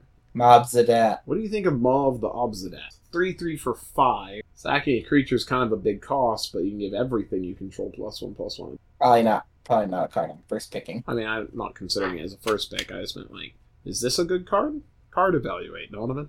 This card is great when you're ahead, terrible when you're losing, not great on setup, Yeah. and probably good when you're at parity. But even at parity, it's probably not great because a lot of parity situations you can't afford to sack creatures to it and still be at parity, right? That's fair. So that's why I think it's fine. Is like you can break board stalls, but if you're just like top decking, it's just a 5-mana 3/3. Yeah. So this card is not really awful in most scenarios, but it's not good enough in any scenario that it's something where probably wouldn't. I'd probably put it as a not a great one. Yeah. We got Feral Animist. It is a green or red and 1, 2/1. It has 3. Feral Animist gets +X+0 until end of turn where X is its power. Yep. Card's pretty sweet. So that is exponential growth. Sort of. Only does its power, but yeah. A Species Gorger. A 6/6 for blue, green, and 3. At the beginning of your upkeep, return a creature you control to its owner's hand. Pretty neat. Yeah. I think I'd have to see where my deck ended up as to whether or not I played that card, but I think it could be very good. Yeah, especially if you have some ETB effects. Does that make that drawback a positive? That could be awesome. Mm-hmm. And we've got a Notion Thief. Is a black, blue, and 2 for a 3/1 with flash. And if an opponent would draw a card except the first one, he or she draws each of his or her draw steps. Instead, that player skips that draw, and you draw a card. That's a rare. Card's pretty sweet. Notion Thief is alright. But we also got a Selesnya Guildgate. Oh, no Shockland Rough. And we got a Foil Putrefy. That's not bad. Oh, neat. Like, I don't think it's worth, like, very much, if anything, but, like, that's a decent thing to get. Yeah. So I think at least we got something out of this pack that might be, probably not exciting, but, like, I'm happy to add that to our... Notion Thief made the list of cards that are worth money from the set, according to this website I'm on. Yeah? Is that, like, one of the ones that's, like, $3 or whatever? It's almost $2. Oh, okay. So we got one of the best rares in the set. Yeah, and we got a Foil Putrefy, which is not a bad thing to get. All right, so any cards you wanted to evaluate specifically other than what you were first picking? I put away the cards already, because I've gotten used to opening up packs and then putting them away. Yeah, but we want to do some card evaluation. Yeah, and we need to make a pick, right? I think we should card evaluate the rare, whether we're picking it or not. Sure. You know what? Notion Thief, probably Putrefy. I think Putrefy they talked about on the specific episode that we're talking about, but what do you think? The Species Gorger? Sure. And the Feral Animist? Okay. I think those are really the only things here that I would consider. Actually, let's talk about the Cluestone also. Do a card evaluation on that. I think the Riot Piker is probably a decent playable card, but it's not something we're going to take first pick for sure. Pilfered Plans is crap. Sinister Possession. Pilfered Plans is good. Oh, well, okay. Yeah, that probably is fine. It's just a divination that mills target player for 2, right? Yeah, true enough. It's even 3 mana, right? Yep. Yeah, if you're playing blue-black, play that card. Sure. Yeah, true. Maybe you don't play 7 of them, but... Yeah. Since we got... Let's start with Pilfered Plans. Okay. So it's good in the setup phase. Yep. And you just kind of because it gives you more resources to do your setuping with. Right. You usually don't have anything going on so bad on turn 3 that you really need to kill something. Yeah. Put a blocker down or whatever. Sure. Usually, that's a window where it's usually fine to just play your divination. Right, especially because if you need to kill something or you need a blocker or whatever, you're probably not in setup anymore. It's really early in the game, but you've moved into losing territory, Yeah. If you're winning, card's good. It helps you find more things to win more with. Yeah, it's fine. If you're winning, it can't be bad because even if it's completely worthless, you then have 2 more cards that might be worthwhile, So yeah. At parity, it's really great because it helps you get more resources to break parity with. Right. And when you're losing, it's fine because it's just you have to spend your mana on this, so it might put you a little bit behind on what you have to play, but as long as you're not going to lose this next turn, then it's probably going to be good enough to get you out of it. And if you have a lot of mana, you can play it and then play one of the things you get off of it. Yeah. So it's fine. I would say if you're losing but you have a lot of mana, that's a situation where it's okay. I'm kind of not so high on it if you're just losing and this is what you're going to do for your turn. I'm like, yeah, but if you're losing and that's what you're going to do for your turn, it's not good. But if you've got a couple of turns before you actually lose, it will help you find the things you need faster. Yeah, but I'm fairly... So it's better than blank. Yeah, it's better than blank. Oh, I agree. But I think that when you're losing, it's actually just not very good. That's my opinion. Like you said, it's fine. And I think that if you're losing and that's what you're doing with your turn, it's not very good. Mm-hmm. But I think that if you're losing, there's a lot of losing scenarios where you can draw something you can still cast off of it. Sure. So I think I would put it at fine, losing category. Yeah. But I think overall, even with that discrepancy of how good it is when losing... I don't think it's ever amazing. Yeah. So I do think that the losing's not great, so I would probably put it at, this is good. I want this card. Yeah, I think overall we're probably landing in the same place on it, even though I'm a bit more down on it when losing. Mm-hmm. How about a Clue Stone? It really depends on what my deck looks like. Yeah. As to whether I take this, so I'm never first picking it. Sure. I didn't even consider first picking the Clue Stone. Yeah, I know, but I'm just saying, I'm never doing that. Mm-hmm. And so, at setup, it's fine. You can play it on turn 3, so you can play your 5-drop on turn 4 and get ahead of your opponent, right? Sure. That's fine, right? It's fine. When you're winning, it's kind of bad, but you can... If you've got enough mana and you're winning, it doesn't really matter what you draw. Mm-hmm. So it's not going to make things worse for you, and it does sacrifice to draw a card. Sure. So, okay, I guess it's fine at winning. Yeah. If you're at parity, not great. Yeah. You can cycle it and find something else maybe, but that you wasted your whole turn doing that. To do that. If not 2 turns. Mm-hmm. So, not good. It's pretty bad at parity. And then when you're losing, it's pretty bad. Right. The Pilfered Plans draws you 2 cards, mm-hmm. so it helps you find something. Right. Whereas this one just draws you 1, though, and it costs you a lot more mana to do it. Right. It costs you 5 mana. Even if you split that up over the course of a couple turns, it's 5 mana to just replace it. Yeah, so I don't think it's good when you're losing. Yeah. So it's just I'm going to put this card as not good. Mm-hmm. But something that you sometimes have to play for mana fixing. Yeah, especially in the set that it's in. It ends up being more valuable than it is in a vacuum. Because in Dragon's Maze... 5-color set. Yeah, you need to have mana fixing. So the fact... There's no monocolored cards in that... I'm just kidding. But so the fact... It's not Shards of Alara. Or Alara Reborn, right? Yeah. That's the one that has no monocolored cards in it. Right. But so, the fact that it's mana fixing skews its position in this particular set, but just in a vacuum, as looking at it with our quadrants. Yeah, if I was playing Chaos drafts where cards could come from anywhere, almost never picking this card. Right. At not just first pick, but at any pick in the draft. I'm taking this card pick 15. Sure. All right, how about the Feral Animist? So that one's okay when you're set up, but kind of bad. Kind of bad, but it might be acceptable. Yeah. That setup. I think it's gonna be a little bit behind the curve for a 2/1 for 3, but not far behind. It's just a dude. If you're still at setup, you're playing out your turn 3 dude. It's kind of fun. Yeah. So I think I put it at kind of bad at setup, but not a Clue Stone. Right. It's really good. It's good when you're winning. Sure. Not anything especially amazing. Yeah. If you're really late in the game and you're winning, then it's really amazing because you're I can pay 6 mana and make this guy attack for 8. That's great. But that's kind of corner casey, not a big deal, it's right? generally just going to be kind of a small dude. It's it can't hurt you any to play him, but Yeah. At parity, it's not really good because really best thing you're hoping for is a trade. Mm-hmm. And so, it's not going to advance anything. It's not going to... but it's not going to set you back either if you cast it. I don't know. I'd say probably not good there either. Sure. And when you're losing, it's kind of good. Because it can trade with really big creatures. Sure.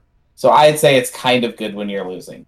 It can function as a pseudo removal spell. So. Yeah, it's a lot of mana, but it functions as a pseudo removal spell, and it can trade up with cards of higher converted mana cost, although you probably had to pay more mana to do it. Yeah, so I think it's kind of mediocre when you're behind, and kind of mediocre at parity, and kind of mediocre when you're ahead, and kind of mediocre in setup. I think a mediocre to good at ahead. Okay, fine. Because it can close a door really fast. Okay, so maybe it gets a bit more of a bump at the ahead, but like that's the one we said is kind of the least important. So I think what it ends up being is mediocre, but mediocre everywhere, which is desirable. I don't know. I think it's kind of bad on setup and parity. Yeah. And so I think I would put it at not desirable. Okay. I think that it's not desirable, but it's a card. If it's in my pool, I'm gonna keep my eye on whether or not I should play it. Yeah. I'm not gonna just dismiss it. I guess I'm thinking like at parity, I think of it as not really being bad because in my mind, at parity, like just casting more creatures is kind of okay. Like that's not good unless it's a good creature. And in the parity situation, he still functions in the way that we were talking about in the losing situation. If you want to just be a removal spell, he can kind of do that at parity. But I think in the parity situation, you're more likely going to be trading down with it. Yeah. And so it's not as good then. You know what I mean? Sure. Makes sense. Whenever you're losing, you're more likely to be able to get to block and do what you want when blocking. Mm-hmm. And at parity, your opponent's not going to attack their 4/4 into your Feral Animus with open mana. Sure. That's true. But when you're losing, they may attack their 2 4/4s into your Feral Animus with open mana, and he can help make things better. Yeah. And then you're like, okay, you took 4, but you got rid of one of the 4/4s, you know? And so, like, I think he's worse at parity than he is at losing. Yeah. Because your opponent can throw away resources, because if they don't, you're going to find time to stop losing. Sure. And if he sits there and makes your opponent not attack with their 4/4 when you're losing, that's great. Yeah. Yeah. So. Reasonable. All right. But overall, you would put him as like, this guy doesn't really pass our quadrant tests. I think so. Okay. Because I think he's bad in 2 of them, even though not a torpedo to my deck. Mm-hmm. And he's best. One of the ones where he's good at is when you're winning. Yeah. Okay. So. How about our Species Gorger? We kind of mentioned him before about, like, it kind of depends on what's in your deck. But I think that it can be good in setup, but that's like, what do you have? Yeah, it's kind of like if you're playing him into a basically empty board state, you're like, turn 5, I play this dude. Yeah, it does nothing. But generally, but most of the time during setup, you have some things. Yeah, that's what I was saying. And so, like, if you have some things that had good ETBs you can reuse, that's great. Yeah. If you just have a 2-mana 2/2, it's probably fine. Like, sure. Play this guy. You have a 6/6, and on your next upkeep, you're gonna have to next turn you're gonna have to replay your 2/2. That's fine, right? Mm-hmm. Whenever you're winning, it's really good. It helps close the door. Yeah. At parity, it's probably good as well because it doesn't bounce things now. Yeah. It bounces things on your next upkeep, mm-hmm. so it's going to probably help. And help you keep control of the board and keep you from falling behind, because if you need it, if they do something where you need it, it's ready now. Right. And like I think the same thing is with the setup thing. If you have to bounce something, it's okay. You can just replay it. Yeah, that's what I was about to say. Is like also it lets you choose what you're bouncing, assuming you have options. Like so it sucks if it's your only creature and you have to bounce itself and replay it when you're at parity. Yeah. But if you're not doing anything else. Sure. I guess that's fine, and and a lot of parity situations, like your board's cluttered up with things that don't really matter, and so you can if you have anything with an ATB effect, that's great, and if you don't, you just bounce your cheapest thing, and you can probably replay it and whatever you draw next turn, and so you can just keep bouncing that. Yeah, I agree. I think when you're losing, it's also pretty good. Yeah. Because it's a 5-mana 6/6. Like it's gonna be a problem for your opponent to get around it. Sure. It's like even if it just acts as a fog this turn, it doesn't go away. So like fog would be great if you could play fog every turn, right? And so like the Species Gorger, you play it and your opponent just doesn't attack into it because it's a 6/6. and then it bounces itself on your next turn. Well, now you can decide, well, I drew something this turn. Should I play that instead? Or I do the Species Gorger again, and it just continues to buy me time. Yeah. So I think it's probably pretty good there. I think this card's probably pretty good. Yeah. I don't think that it's a standout amazing card. Sure. Because it is kind of contextual as to, how good is it? Right. You know? It doesn't excel unless you've built your deck in a... Yeah, but I think it's probably a pretty good card. Sure. Okay. For limited. How about Putrefy? That card is great. Yeah. It's good whenever you're doing setup. Probably not amazing there just because on turn 3, if you kill their 3-drop with it, it's like, you 1-for-1 at even mana or whatever, and you don't want to play it on their 2-drop. Yeah, but there it's fine. When you're winning, if you're already winning, this stops your opponent from stopping you. Yeah. For the most part, it stops them from getting back in the game. Mm-hmm. Or it can also give you that window to actually finish them off whenever they didn't think that you could quite yet. Right. It can break parity because you can remove your opponent's best creature, or if they're attacking into you, you can use it as a good combat thing to block different ways from what they expected. Right. If you attack into their stuff, if they double block your big creature, you can really blow them out. Mm-hmm. So I think it's really great at parity. Sure. And when you're losing, depending on what it is that's making you lose, it could just be the best card in your deck. Right. Yeah. So this is by far, my opinion, the best card we've pulled so far. Sure. And then we've got the Notion Thief. It's basically a 4-mana 3/1 with flash, right? Yes. When you're playing limited, that other ability about drawing extra cards is probably not super relevant. Probably not. Yeah. I think that if you're playing limited, if you're playing an actual tournament of limited and you're playing best of 3 matches, right? Mm-hmm. You could have games where you're like, okay, my opponent is playing 5 copies of Pilfered Plans. I need to put this Notion Thief in my deck if it's not already in there. Sure. But in general, if we go through the quadrant stuff, on turn 4, a 3/1, it's kind of not great. Yeah. It's kind of bad, right? Yeah, it's kind of lame. You can play it and you can maybe trade with their 4/3 that they played on turn 4, and it doesn't matter. It's not necessarily the worst thing in setup, but very, that's another thing. I don't know if we talked about it when we were doing the quadrant. Few things are actually really bad in setup. I think few creatures are very bad in setup. Yeah, that's fair. You know what I mean? Right. I think the other stuff, it's probably still not that... It's most of the cards are probably fine during setup on other cards. But I think when it comes to creatures, pretty much all of them are fine there. Sure. Right.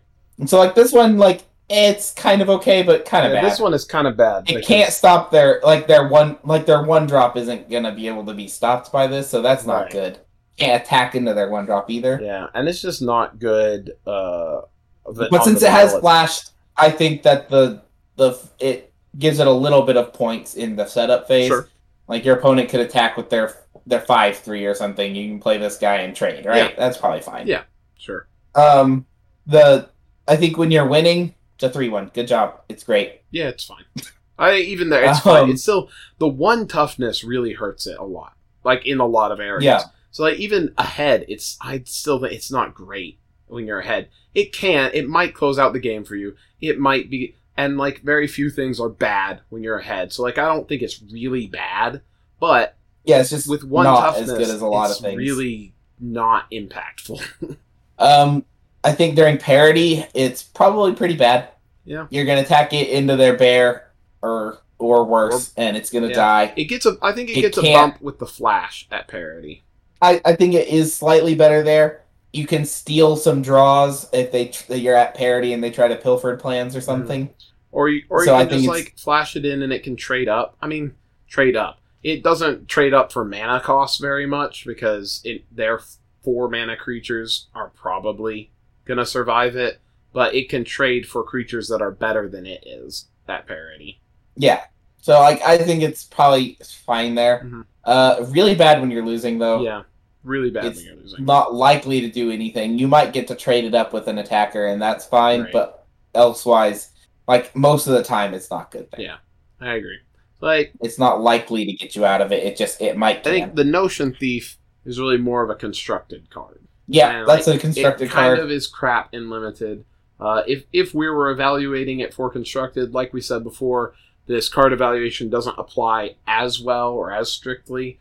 And I think in constructed, it's way better at parity because you more often have people drawing extra cards at parity in constructed. Yeah. In limited, people draw them, but it's just like there aren't as many draw spells in limited. Right. So yeah, I think that draw effect is more relevant at parity in constructed. Sure.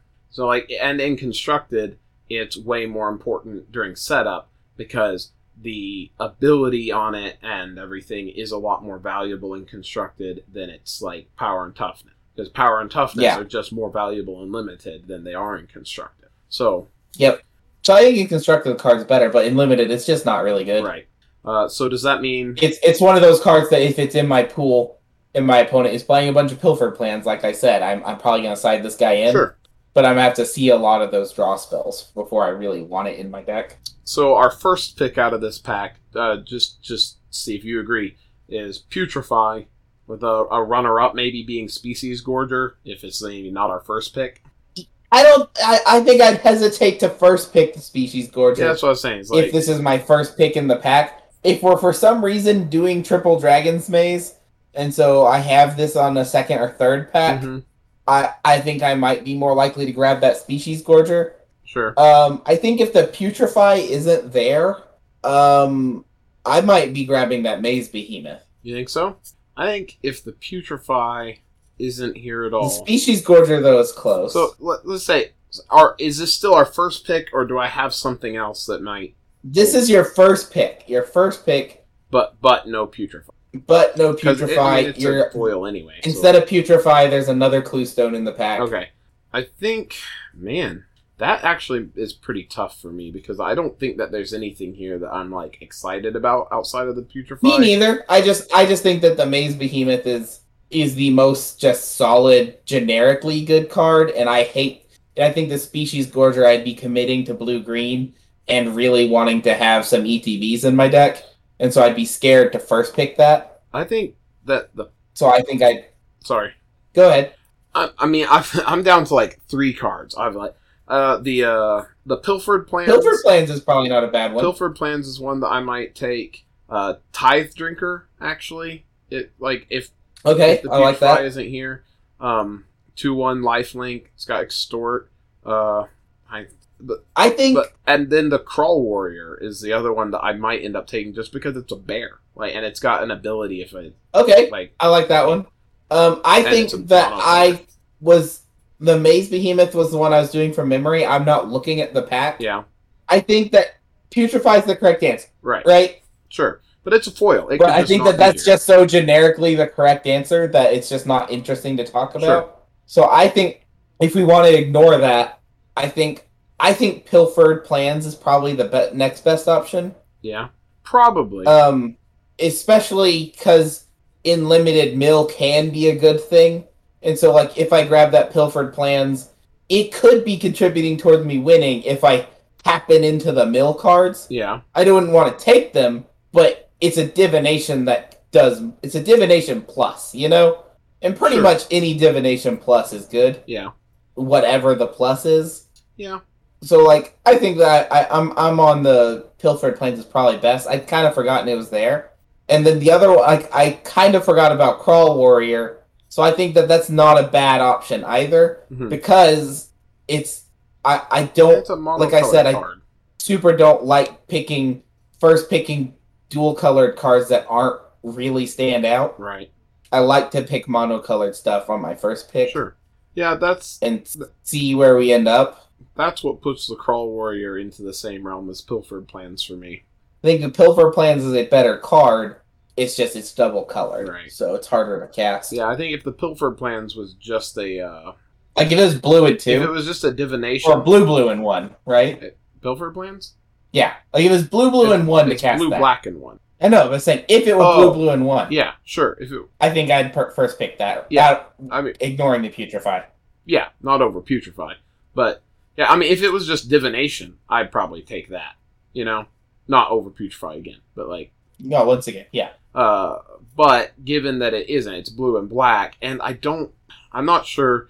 I don't remember blue-black being very strong in Dragon's Maze Limited. I think that there was a problem in Dragon's Maze with the mechanic in the set being Cypher for blue-black. Yeah. It really suffered from that. Yeah, so I think I would probably go with the Crawl Warrior if I couldn't take Pewter. Fair enough. Let's see. Because we didn't get one of those 12 cards, though, let's open up another pack to see if we can add something cool to our giveaway stuff. Okay, what are we opening? I think just because I have more of them right now, and it's a bonus pack, we're going to go with the Strixhaven. Japanese Strixhaven pack again. Okay. But let's not, just because of how long we've spent on recording so far, let's not spend a lot of time doing card evaluation and... No, I think we're fine. If there's one that we think is interesting to evaluate, we may want to bring it up. Cool. I'm on board with that. But we have... Oh, crap. I don't know what this art card is. That art card is Time Warp. Oh, cool. It's nice looking. And yeah, I really like that. I think that's one of the better arts in the whole set. I think that's a really good one. Yeah, it's a good artwork. Oh, man. We got a nice pack, Donovan. Well, Good.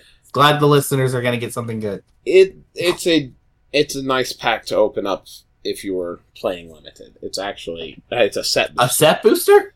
Wild. Yeah. Sorry. Never mind. I don't know that it's exciting for our listeners. We'll see. We got a Japanese Plains. Woo! Sliding this card to the back of the pack. We've got the Spectacle Mage. Neato. We've got a Pigment Storm. All right. Well, yeah, it's there. We've got a Pop Quiz. Oh, no. I hate pop quizzes. We've got a thing. Teach by example. Teach by example. There we go.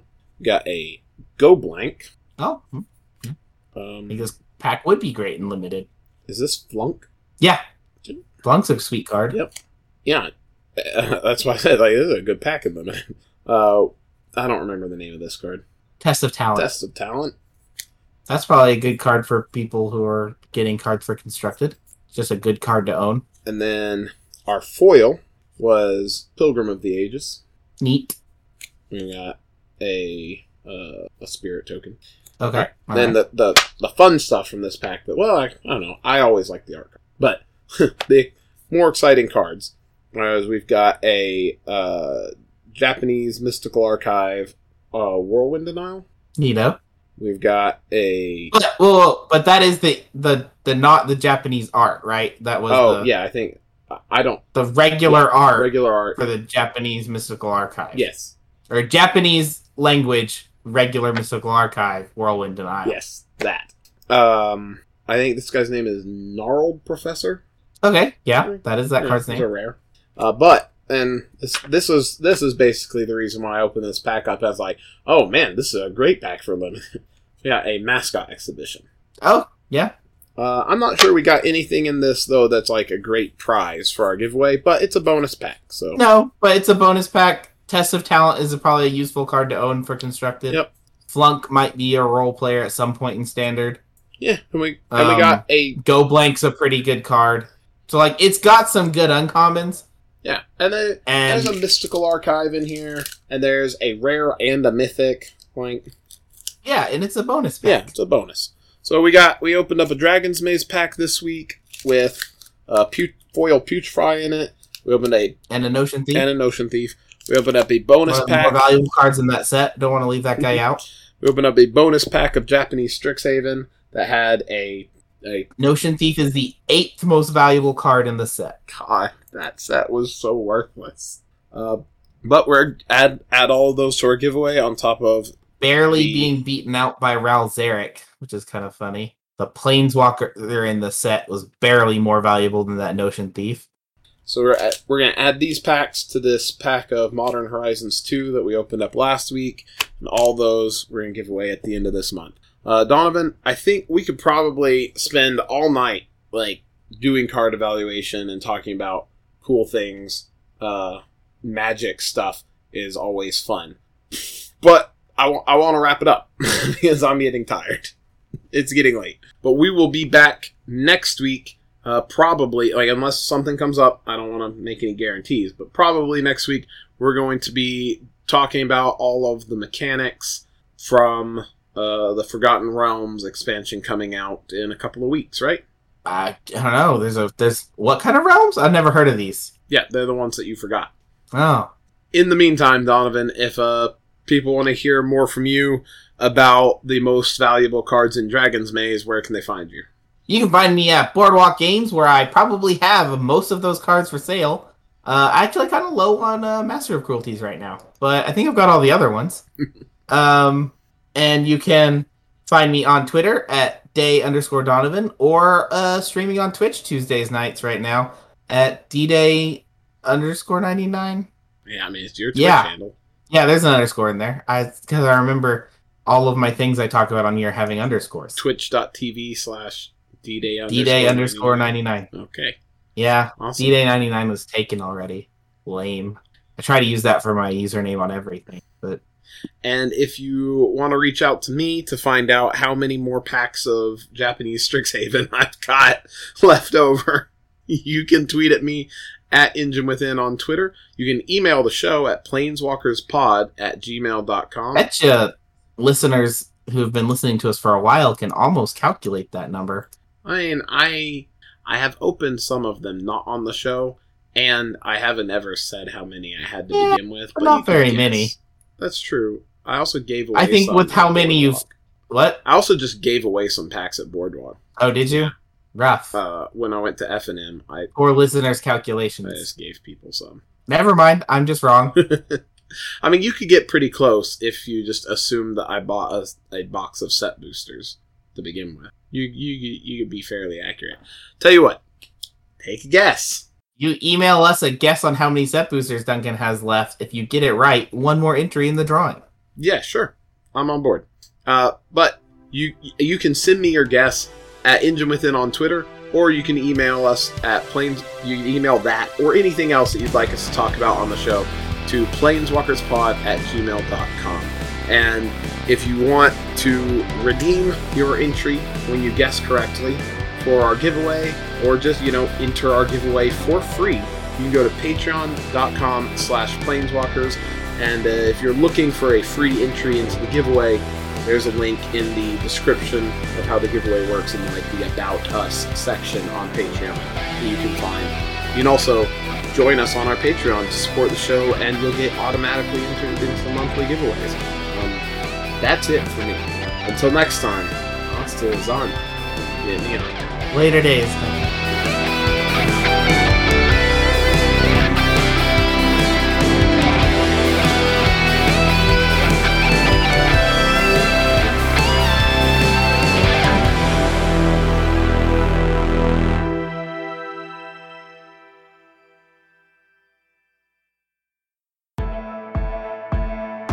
Hi, this is Garth One-Eye, a champion of the arena and master of all magical disciplines.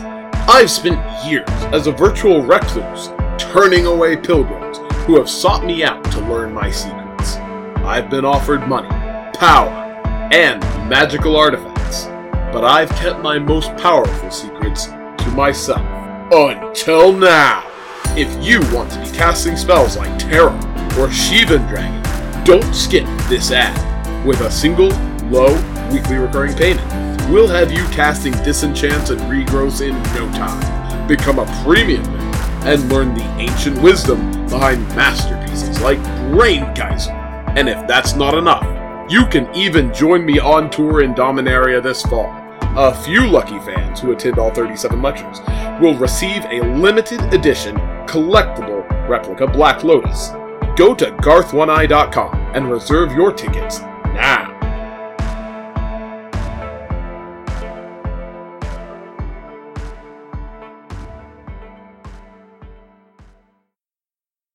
Yes, like the ponies. The ponies don't come up every episode. I'll bring up My Little Pony as often as I can actually fit it in. But I don't think every episode I'm going to find some way to have a My Little Pony reference, What is... You look like you're holding back a laugh. What is it? It's just that. That's all I wanted. For me to be... I just like making faces that interrupt you. Right. You like just interrupting me with your face. Uh-huh. Okay. Anyway, it shouldn't work when I know exactly what you're doing because you just said so. But when You'd be silly enough that it's really hard for me to just play through it, because I can't let go of it for even one episode. It's just a thing now. Well, who would want to let go of their Asmore? I can't remember. Oh, you mean Asmarana Mordekaiser and Akuldakar? The completely unpronounceable card name? Yeah, who would want to let go of that? Card is great. It's terrible in setup, but... Apparently it's a good card. But, I still think Asmarana Mordekaiser and Akuldakar is an entirely unpronounceable name. Oh, shit. I'm only capable of recording 163 more hours of podcast before I have disk space on my computer. Fuck. It's like 2 episodes for us. I know.